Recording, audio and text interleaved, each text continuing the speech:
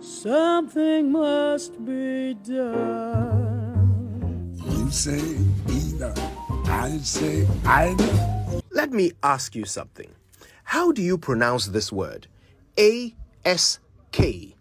The proper pronunciation of that word is ask, not axe. Ask, not axe. It means to say something with the aim of obtaining an answer.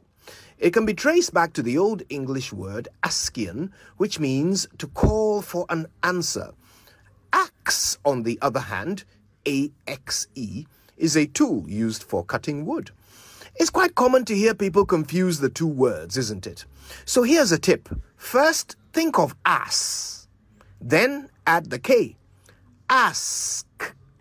Yes, I know, what a tip. I'm sure you'll have no problem with that word from now on, will you?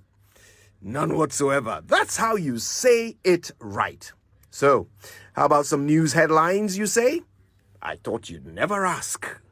Let's try.